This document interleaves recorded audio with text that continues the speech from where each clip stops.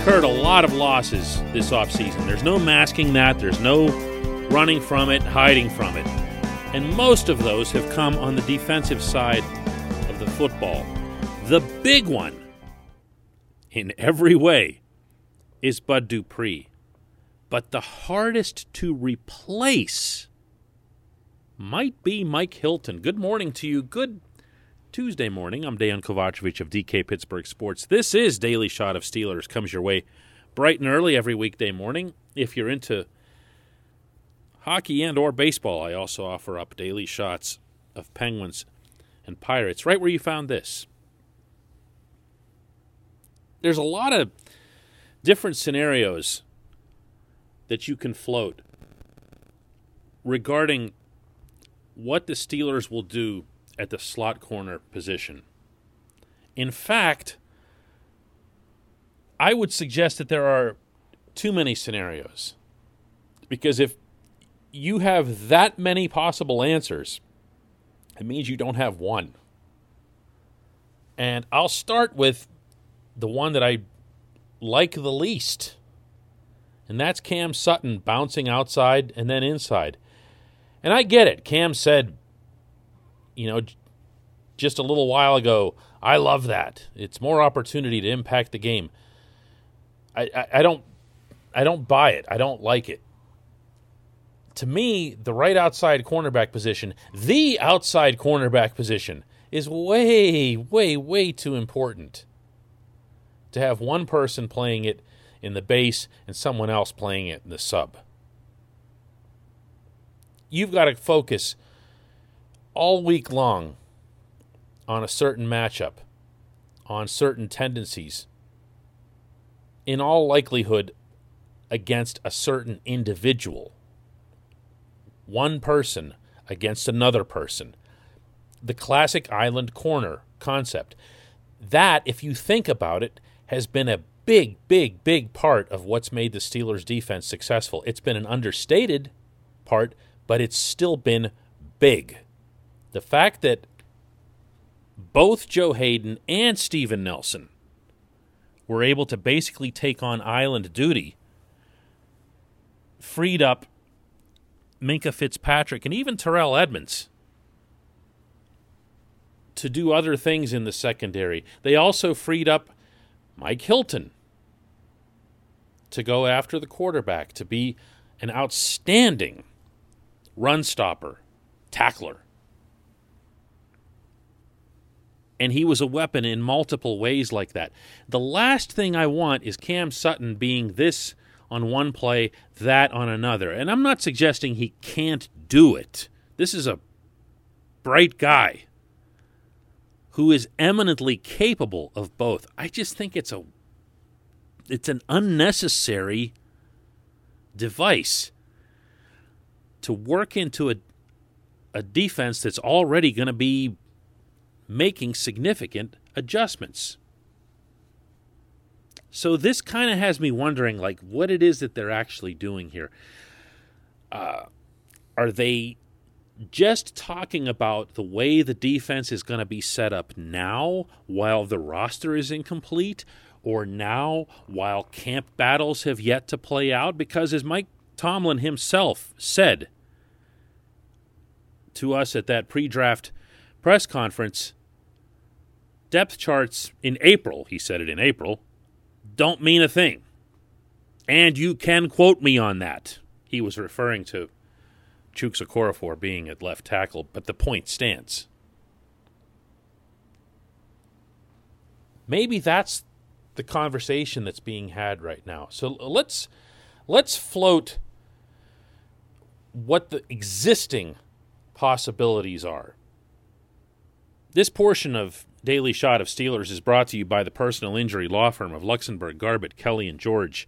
They represent people who are hurt in car accidents, who filed workers' comp, who need assistance with medical malpractice claims. The attorneys at LGKG pride themselves in doing what they say they're going to do. It's important to them that when they make you a promise, they keep that promise.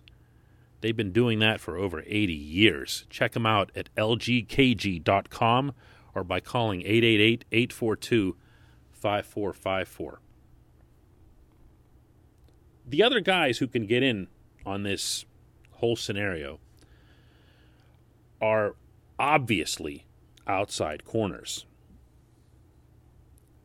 Maybe that should be Justin Layne, given where he was drafted, but the fact is, Layne was superseded by James Pierre down the stretch. And when this came up with Tomlin before the draft, he kind of downplayed that a little bit too. He acknowledged that Pierre was performing better and that they liked what they saw at the time, but he stated very bluntly that what they decide going into 2021 won't be influenced by that portion of 2020, meaning that very specific discussion. So that sounds like they're going to let Layne and or Pierre battle with half of Sutton. Do you see where I'm going here? It's like, what if one of the two is outstanding? Then you go to Sutton and you say, hey, Cam, we're glad you signed this probably under market extension with us, partially in hopes that you would become an outside corner where you can make more money later in your career, but this other guy over here is performing better at the outside, so we're just going to use you the same way we did last year. All right, thanks, bye. You know? But then maybe it'll work the other way around. Honestly, I didn't see much from either of these guys, Layne or Pierre. Now, I mean that mostly in the literal sense. Neither of them played all that much. When they did, neither of them floored me. But then the Steelers went and added some other guys. Trey Norwood was drafted in the 7th round. Undrafted rookies, Lamont Wade, the Clareton kid, was at Penn State. Not necessarily great on playing the ball, but incredible athlete. And then there's Shakur Brown. This is the one, Brown, I have a feeling we're going to be hearing a lot about come Latrobe. The Steelers already on the inside are singing about this guy. And sometimes that's fun to, banter back and forth about. And here's someone like that, like, wow, look at this undrafted guy. They could be, and hey, Mike Hilton was an undrafted guy and everything else. The fact of the matter is, if Shakur Brown was really all that, he wouldn't have been undrafted, Hilton and any undrafted player who makes it in the NFL, as commendable as that is, remains the exception and not the rule. So there are a couple of things that I hope that the Steelers consider in this whole picture. One is that Sutton undeniably would be a better contributor toward this defense if he stays at one position. Two is that this defense needs to remain predicated on island coverage. Otherwise, you're throwing off a lot of things. And I don't know that you need to. I don't want to pile on Nelson just because he's gone and just because he left in an ugly way. That doesn't concern me. But I don't know that Nelson was all that great. Nelson had one specific role that he was given, and he did it. And I'd like to think that Sutton is actually a superior football player, and that if you give him that one task, that one vital task, and leave him alone, you'll be fine. The third, and I haven't mentioned this name really yet at all, is I really, really, really hope Minkah Fitzpatrick doesn't play into this in any way.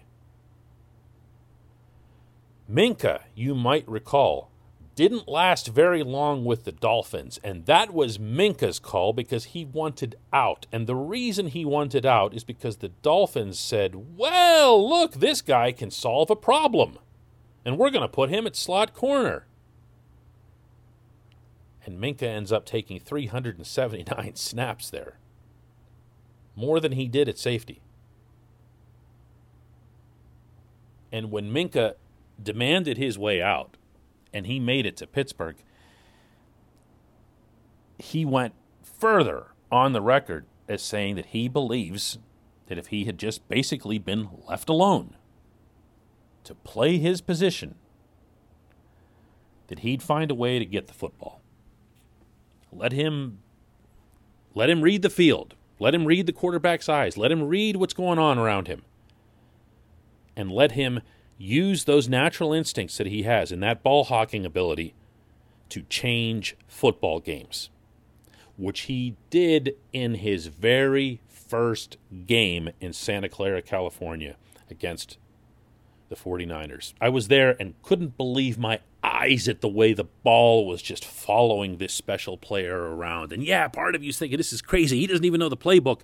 This is fluky. This isn't going to hold up. And then he just kept doing it and doing it and doing it. And even after he started a little bit slowly in 2020, he eventually got right back to that. You do not mess with that. I'm not suggesting that the Steelers are plotting that, but I am suggesting that they need to clarify this picture. If they don't feel good about what they have either on the outside or at slot corner,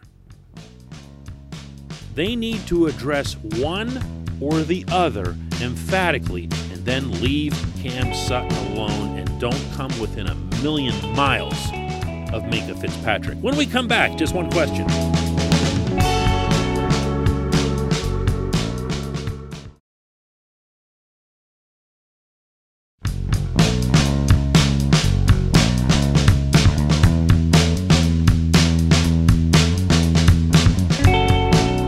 Back, it's time for just one question. That comes today from Randy Steele. Oh, this is a good one. Number of starters on the 2021 Steelers from this year's draft. And Randy puts in parentheses, I say 4. I say, Randy, 3.5. How about that? Look, Najee Harris is going to start. That's not interesting.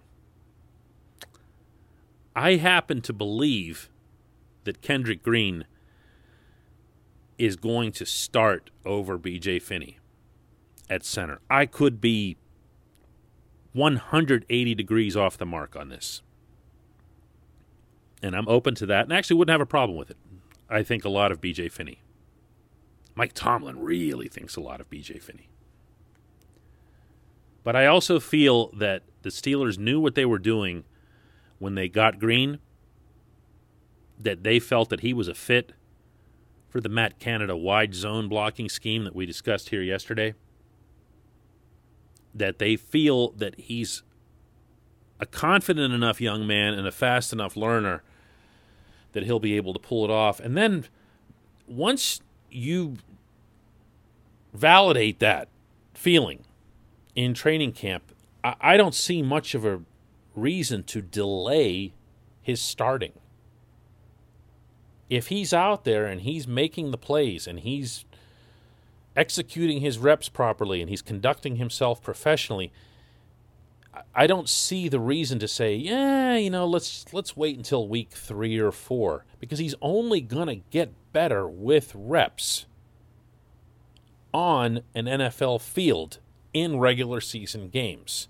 The more of those he has, if you're competing for the Super Bowl, I'm not predicting anything, I'm suggesting that that's what their goal is, because it always is, then the more reps that Kendrick Green gets, the better the Steelers will be by playoff time. Theoretically.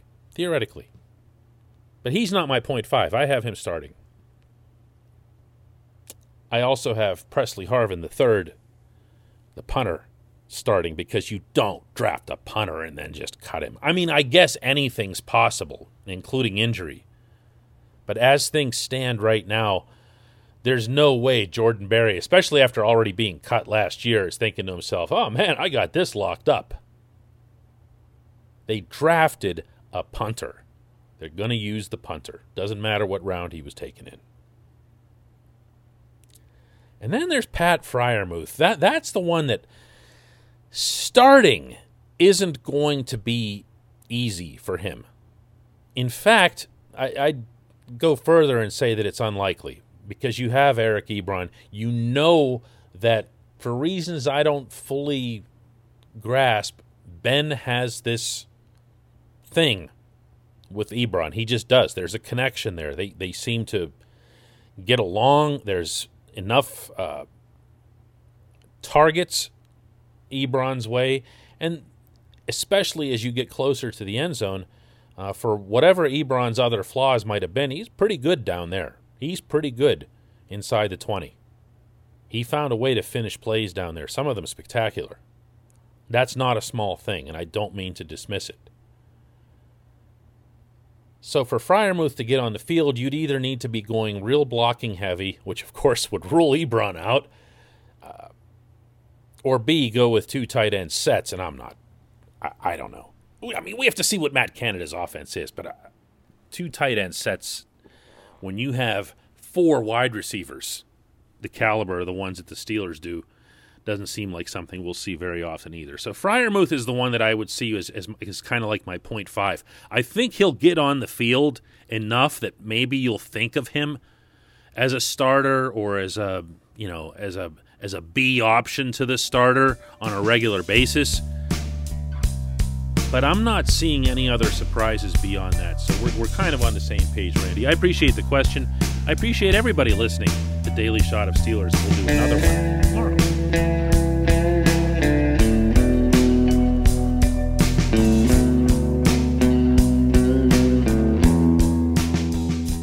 Downtown Pittsburgh, they understand there's no substitute for real-world experience and career-building connections. Their innovative curriculum engages students with distinctive experiential learning opportunities. Point Park's pioneering co-op program empowers qualified students to work in full-time, paid positions with their corporate partners while earning college credits. Visit pointpark.edu/works to learn more. Career ready. That's the point. Point Park University. Your front door, your car, your gym locker, your gun. Safety is a habit. Learn more about how to keep guns safe and secure. Visit ProjectChildSafe.org.